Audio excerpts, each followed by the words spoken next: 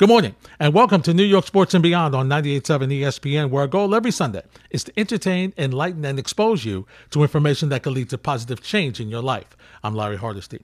This morning, we'll speak with former tennis great Leslie Allen. She'll bring us up to date on what's going on with her life, give us some history on the role she has played as one of the first African-American women to win championships in the sport, and what she's doing today. So please have a pen, pencil, piece of paper handy, or your smartphone, iPad, or whatever you use to take down some valuable information you will hear this morning. And thank you for making us a part of your day, whether you're preparing for an early run or perhaps a sunrise service. We'll begin this edition of New York Sports and Beyond after this timeout. Welcome back to New York Sports and Beyond on 98.7 ESPN. I'm Larry Hardesty. Leslie Allen is a dynamic speaker, life skills coach, and award-winning athlete development specialist. She's an ATA, NCAA, and WTA champion who was ranked as high as number 17 in the world. College tennis played a pivotal role in her rise to the top of her game. Late to catch the tennis bug, Leslie Allen, when she finally did get serious, decided she was going to play college and pro tennis. She knows firsthand the complexities of navigating in a world that was not designed for her as a black female tennis pro. She talks about and accomplished the Avon Championships in Detroit in 1981, being the first African-American woman to win a major pro tournament since Althea Gibson's 1958 U.S. Open victory. Join me in welcoming the great Leslie Allen to New York Sports and Beyond. Hey, Leslie, good morning. Hey, good morning, Larry. So glad to be here. Well, I'm glad you had a couple of minutes for us because you are such a busy lady with all the work you're doing with Win for Life and just all the things you're doing, helping the Tennis Association, doing stuff with TV and your own career. So you are just a busy person. So I wanted to end Black History Month with you and all the great things that you're doing. Great. And to start, I want you to take us through the journey of Leslie Allen discovering tennis and the people you saw along the road to help you know that this was the way you wanted to go. That's a very interesting question. And so check this out. Mm-hmm. There is never a day in my life that I didn't know tennis existed. Wow. Because my mother was a tennis player on the ATA circuit, loved tennis, drug me to the tennis courts in a bassinet. So tennis was just a normal part of my life. It wasn't something that I necessarily wanted to do, but all of my mother's friends played tennis, so that was the norm. I knew we were playing ATA tennis because of racism. A lot of those top players weren't allowed to play in the USLPA. So as a kid growing up, every weekend we would go to a tennis tournament. My mother would play, the adults would play, and I just saw that world. And never thought that I was going to be a part of it, but I listened and learned, and I'd heard of Arthur Ashe. He was a family friend. I watched his career blossom, and so it was just an unusual start because it was a bit of a conundrum because tennis was seen as a white sport. So if black people outside of tennis saw you playing tennis, they said, why are you playing that white sport? Or why are you trying to be white playing tennis? Or people that thought of real sports as being football, basketball, and the like, then tennis was seen as an effeminate sport. Why are you playing that sport? And so there was never like a comfort zone of, as a young kid, being around tennis. So how did you put those things to the side? Was it because it was part of you, it was part of your life with your mom? But, so many of us go a different way. Well, we see the parents went this way. We want to go totally the opposite way. So how did you get around those stereotypes? So as a youngster, I took a lot of tennis lessons, played a few American Tennis Association tournaments, which was the black equivalent of the USTA or the USLPA at the time. But that was just really pushed from my coach, Robert Ryland, who was a legend, and from my mother and others. I just didn't see it. I didn't hit a ball between the ages of 11 and 14. I just wanted to do every other thing. But the difference was in the 1970s, mid-70s, suddenly tennis was a tremendous boom. everybody, white and black, was playing tennis. They had their tennis outfits. It is as if they had discovered this new sport. And I'm like, I know tennis. I grew up around tennis. What's the big deal? I know how to hit the ball. So that sort of got me back to the court, and it married with the passage of Title IX. Mm-hmm. And I was at that time living in Cleveland, Ohio, and my school had not one sport for girls to play. And my dream would have been to go to a school where I could play, I would probably play volleyball, run track. I didn't know how to particularly play basketball, but basketball, I would have been in all those lanes separate from tennis. But tennis was a sport I could try out for the boys' team, which I did, and I was one of the better players on the boys' team. But then they told me no. And when you tell somebody no, that spurs them on. And long story short, because Title IX existed and I had found out about it during the time where they had told me, no, you can't play because you were a girl, I knew that legally they could not ban me from the sport. And so a lawsuit ensued, and they had to literally either stop the state tournament in Ohio, and this was, I was in Cleveland, Ohio, either stop the state tournament or draw a bracket in for me.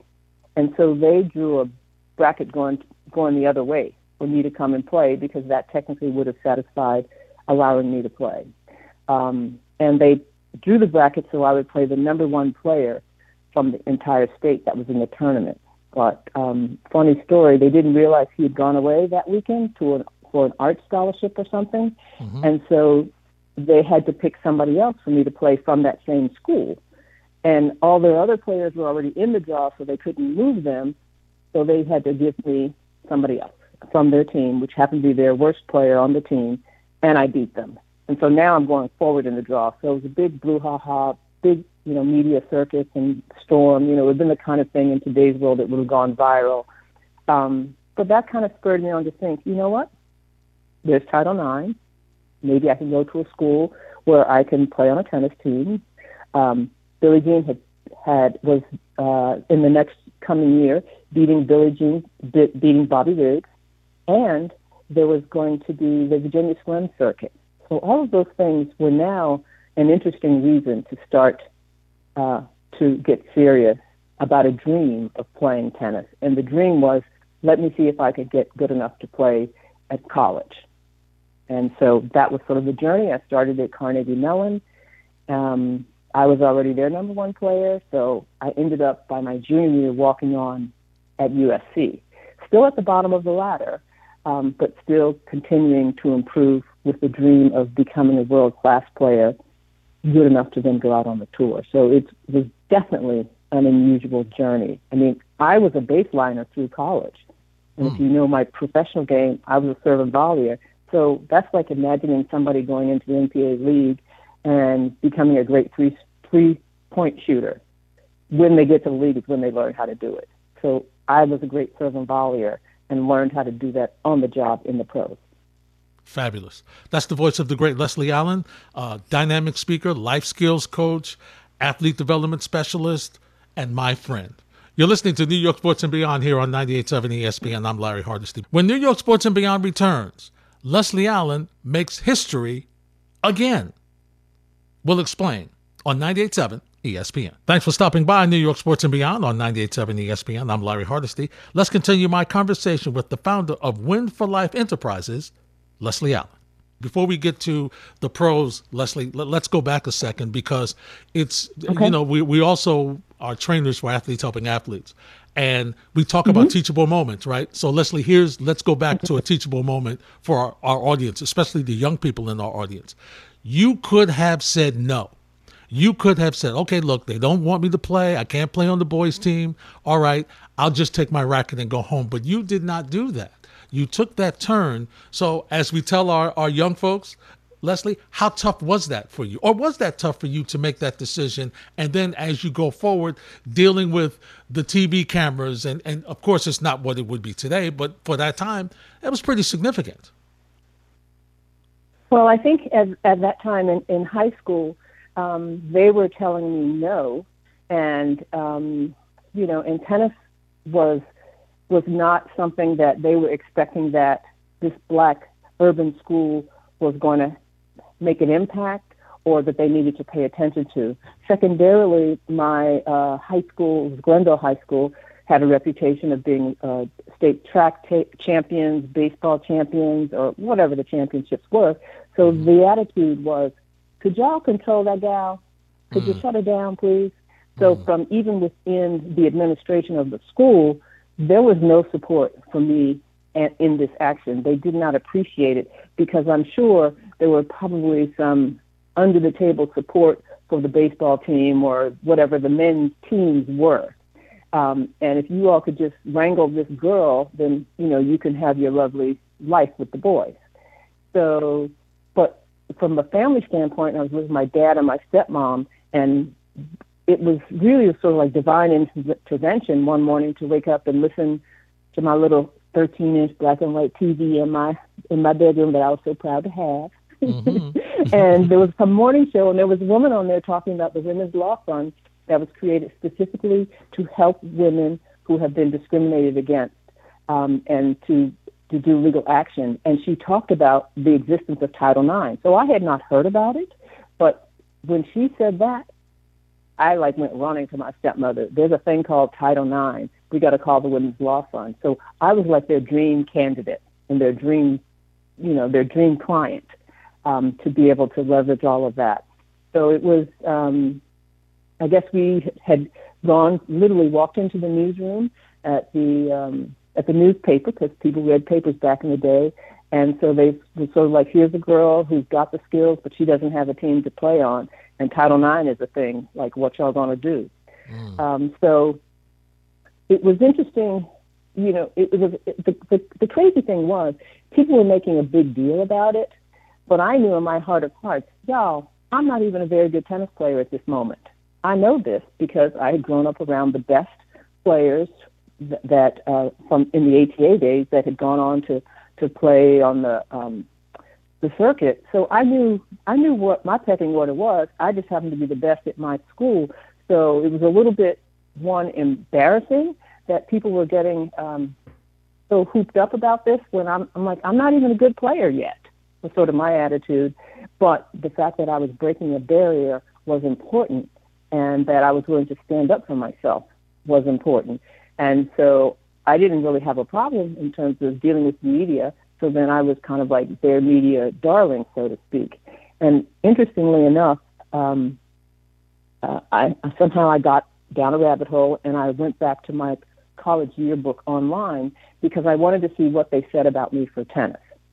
And so they sort of inferred that, well, I kind of played on the team and did something. They didn't have one picture of me in the yearbook.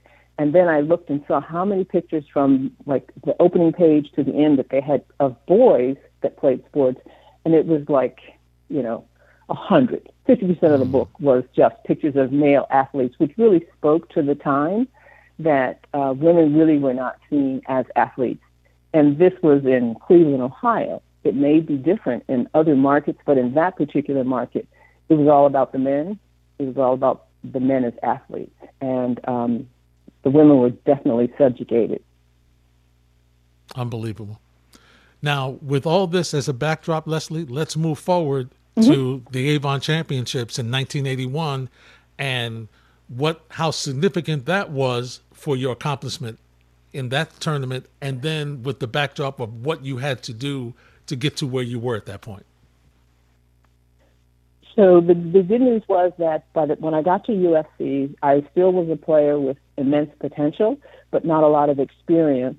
And as my teammates, I was in my junior year, by my senior year, as we were playing practice matches, if I beat them, it was a practice match. If they beat me, it was a challenge match because I never really moved up in the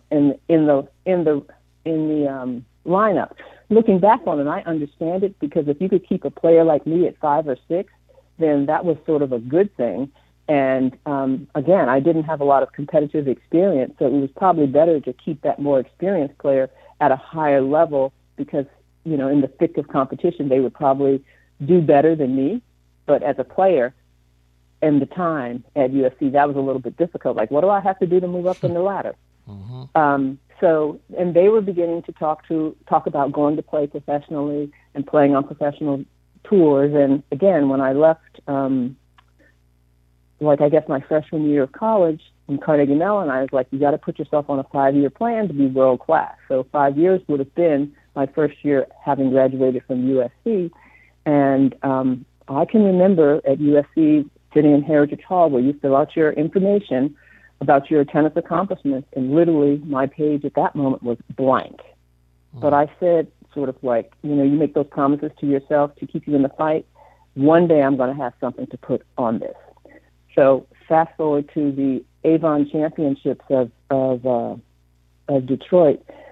Everybody that I'd ever played on my team, I beat them when I got to the Pro Tour. It was like I was a woman on a mission. So when I got to the Avon Championships, I think I had to play 4 or 5 seeded players, a couple of French Open champions. But I was just doing my thing, playing well, aggressively, serving. And I knew by the time I got to maybe the finals, when I made the finals, they started saying, first black player since Althea Gibson. And so I would occasionally look at the news clippings. We didn't have cell phones, y'all, so there was no Instagram or no Twitter or anybody to tweet about something. The way people found out what the results were, you picked up a landline and you called them. That was the closest you could get to an instant message. So I saw, wow, they're really focusing on the fact that I'm the first black player to have accomplished this.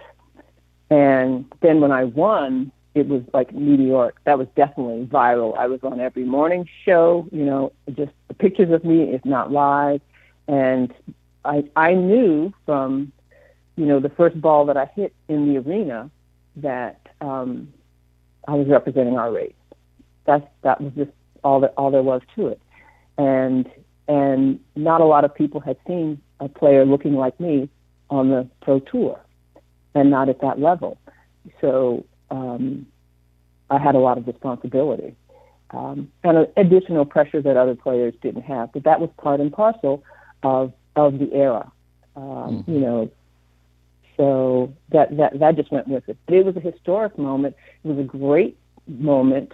I don't think I even realized how impactful it was, but I still see people today that will say they remember when they heard that I won, or they were at the match, or when Tennis Magazine came and I was on the cover.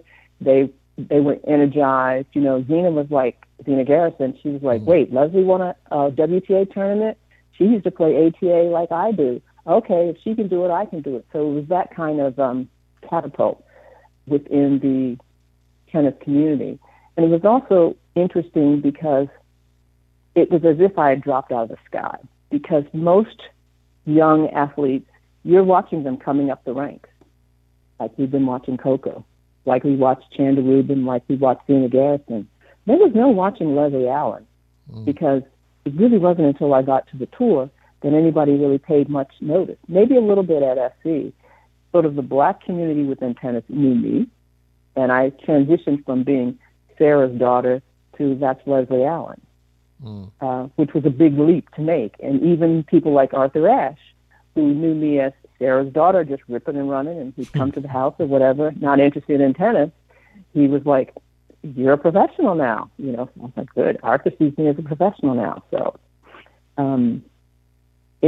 I think a lot of times what I would say to your listeners is you can read somebody's accomplishments, but the more important thing is to understand the context in which they were made.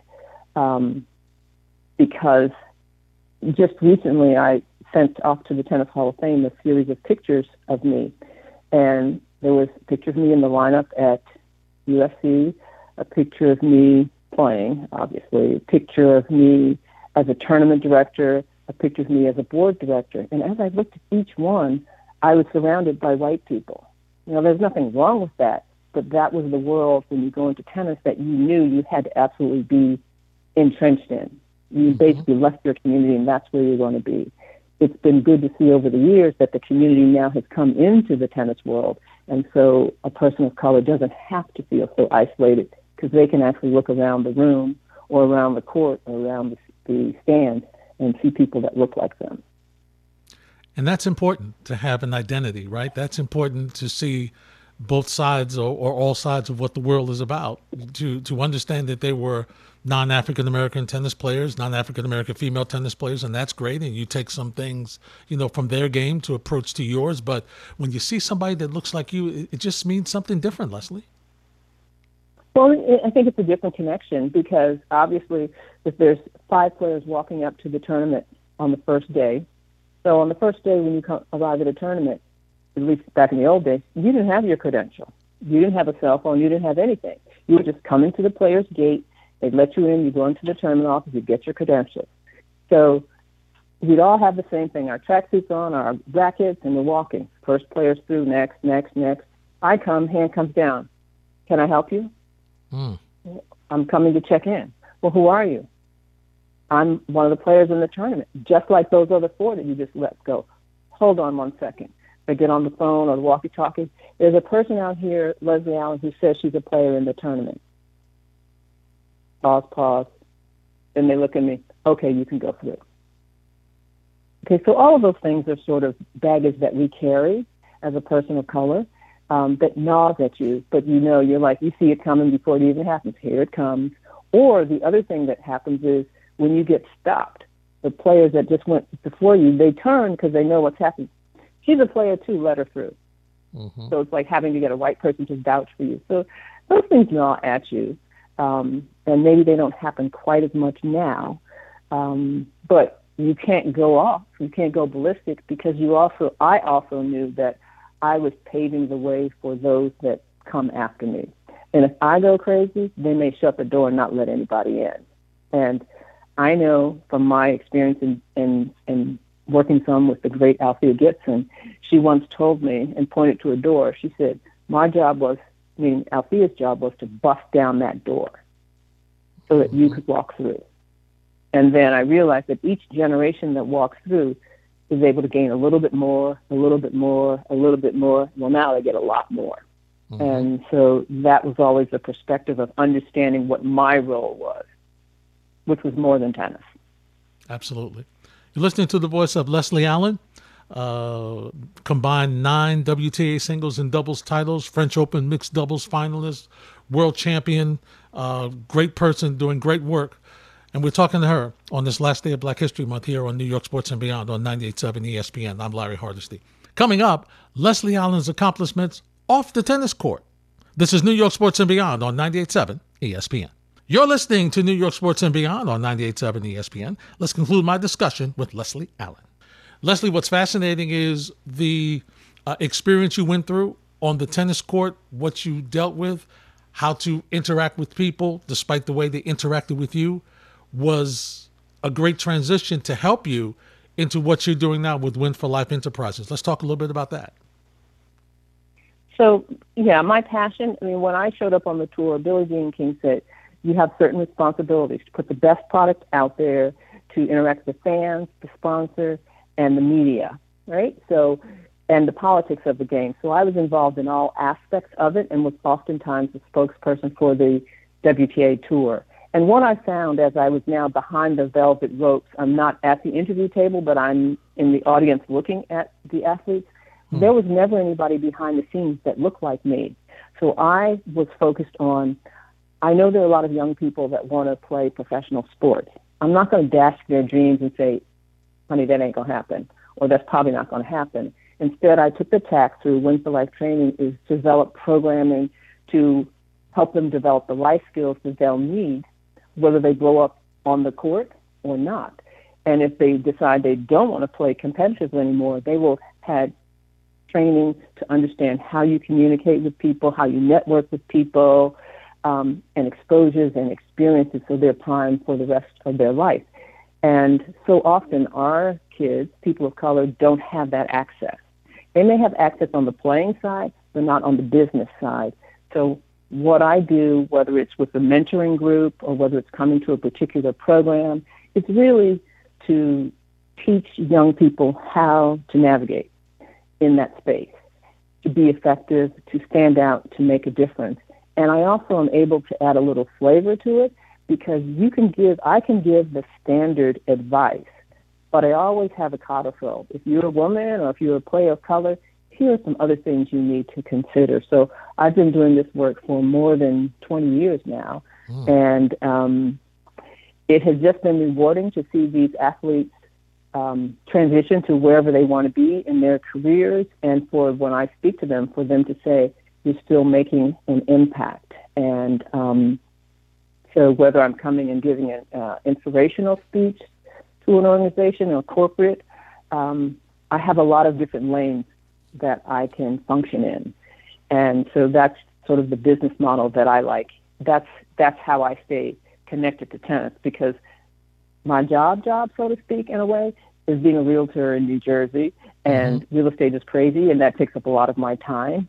But one of my passions is to give back to my sport, tennis. So yes, I do some things with Tennis Channel, but when I am able to see an athlete succeed off the court, it's as good as any victory in tennis that I've had on the court. Well, it's you continuing to bust the door open, right? It's you passing on the words and not only the experience, but the game plan on how to keep this going so that more and more tennis players have that opportunity to perform and be a part of it, and use it as a vehicle to then go forward after their tennis career is over, or if it doesn't go as far as they would like to expand off into the business side of it. Because here's what we know, Leslie, it's all about the money. It's about the money. Yeah. It's two things. It's about the money, but it's also, particularly in sport, about the relationships. And relationships give you access. And if you start early knowing how to nurture relationships, and I'm not talking about brown-nosing people, I'm just talking about being who you are and developing your relationships within your sport, you can be much more effective and you can make an impression. Because what happens when you are the big man on campus or big woman on campus, everybody, when you walk into the room, everybody flocks to you. And so you don't really have to do anything, to say anything, because everybody is ready to do something for you. You graduate, you get injured or whatever, you're not the big man on campus or the big girl on campus anymore. You walk into a room, people may turn over their shoulder and say, who's that? And they're not coming up to you anymore. So even that shift that an athlete has to make can be tough mentally.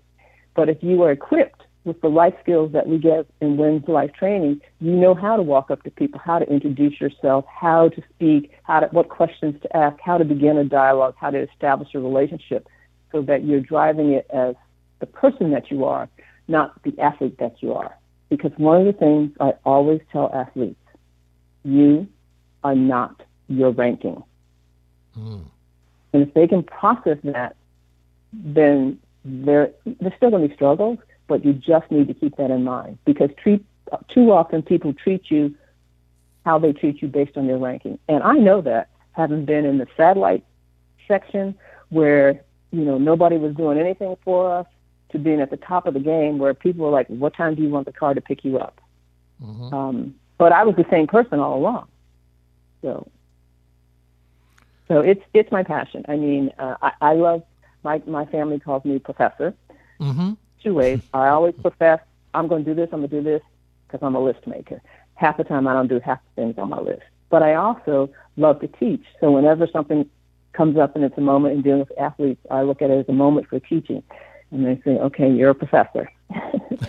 So, but I guess I am a teacher at heart, because I love to, my attitude is a little bit, what is the point of me knowing what I know if I don't share? Because y'all don't need to reinvent the wheel. So I stay current with what's going on in today's game within the tennis world and within collegiate athletics and the whole NIL situation. There's a lot that you have to navigate. And if you're in a sport your family's not familiar with and you don't understand the process of being a student athlete, you can get a lot of misinformation and you get lost in the shuffle. And my job is to really make sure you're going to be prepared for whatever it is you're going to do. Absolutely. Absolutely. Let's talk about breaking boundaries. Tennisfame.com from the International Tennis Hall of Fame. Let's talk about that. That's a fascinating, the Breaking Boundaries is a digital exhibit from the International Tennis Hall of Fame. And kudos to the Hall of Fame for being inclusive They got together a committee of a wide variety of tennis-related people, and I happened to be on that. And we split the world up into categories. So I was working on the European component, where we were identifying players of color or contributors of color in the sport of tennis, because they had obviously, the International Hall of Fame and others, had just whitewashed tennis as if people's accomplishments didn't count.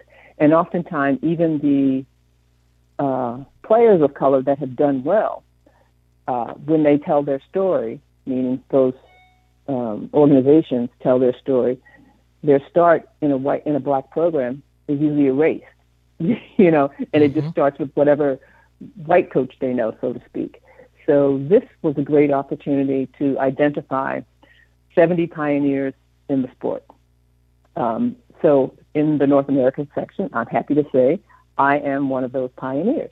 So I was really proud for that to happen. And I think the pride comes from not only seeing my name there, but seeing names like Ann Koger, Bonnie Logan, Bob Ryland.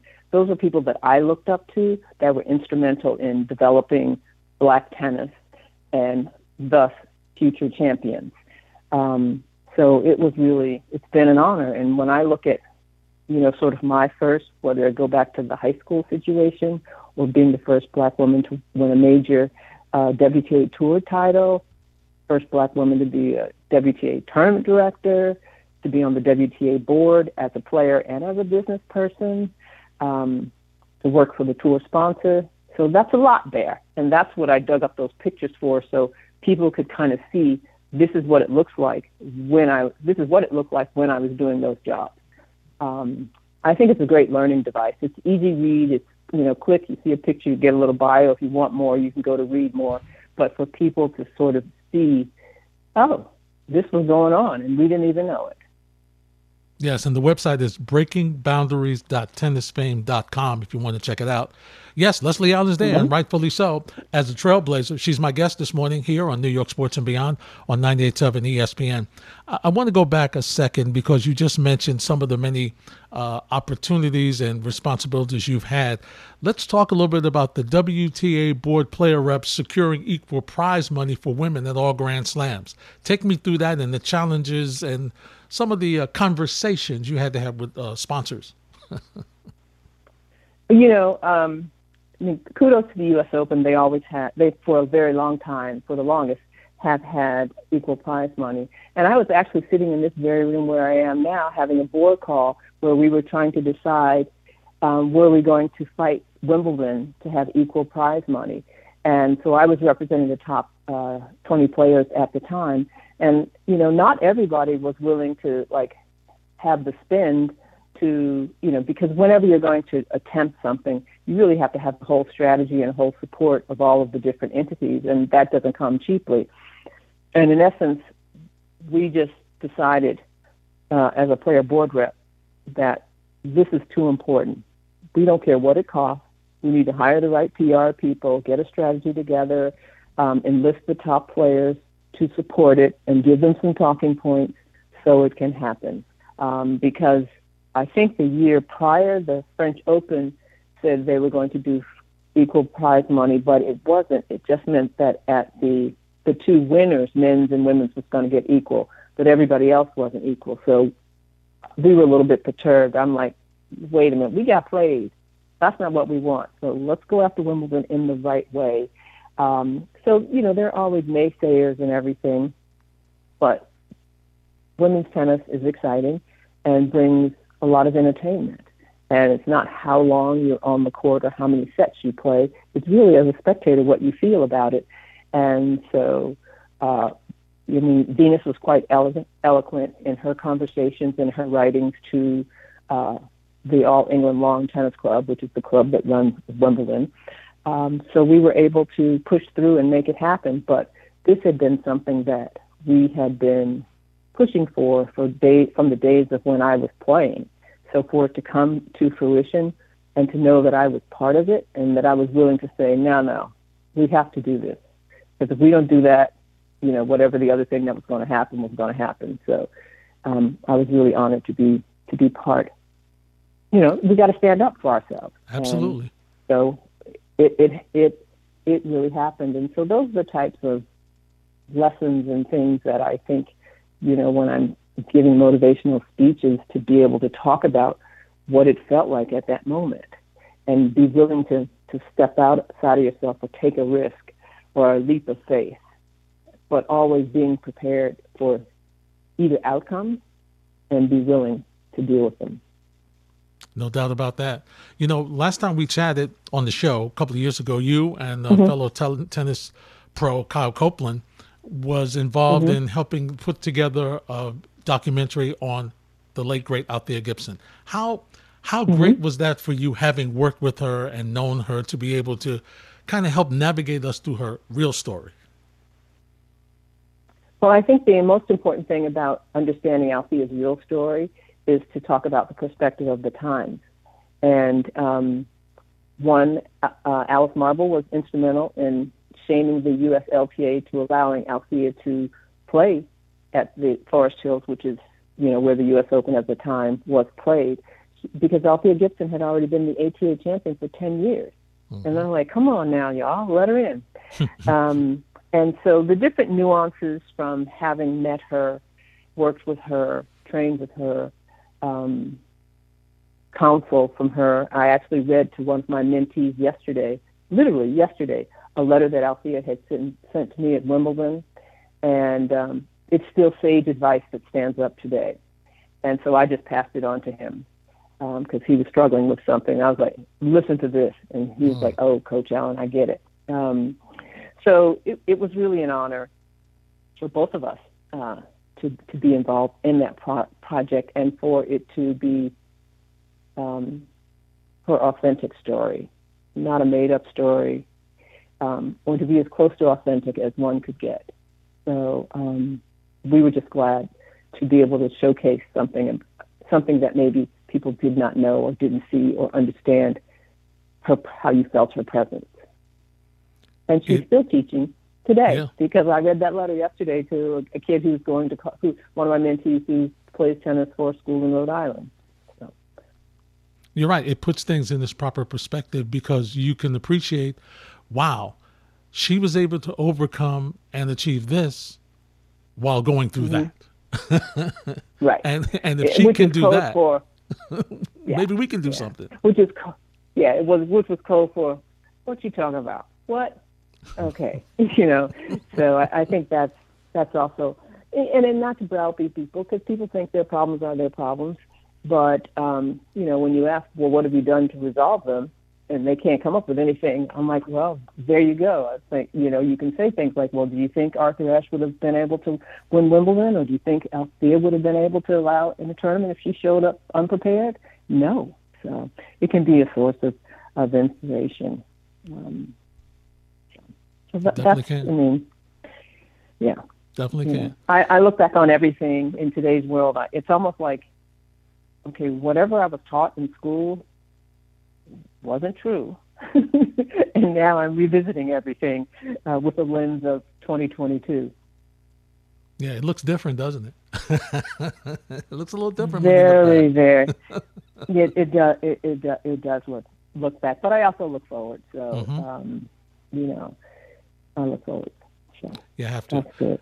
And wrapping up, Leslie, the folks here would beat me with a stick if I didn't get your thoughts just in general on where we are with women's tennis going forward, and how broad this African-American contingent is getting and growing.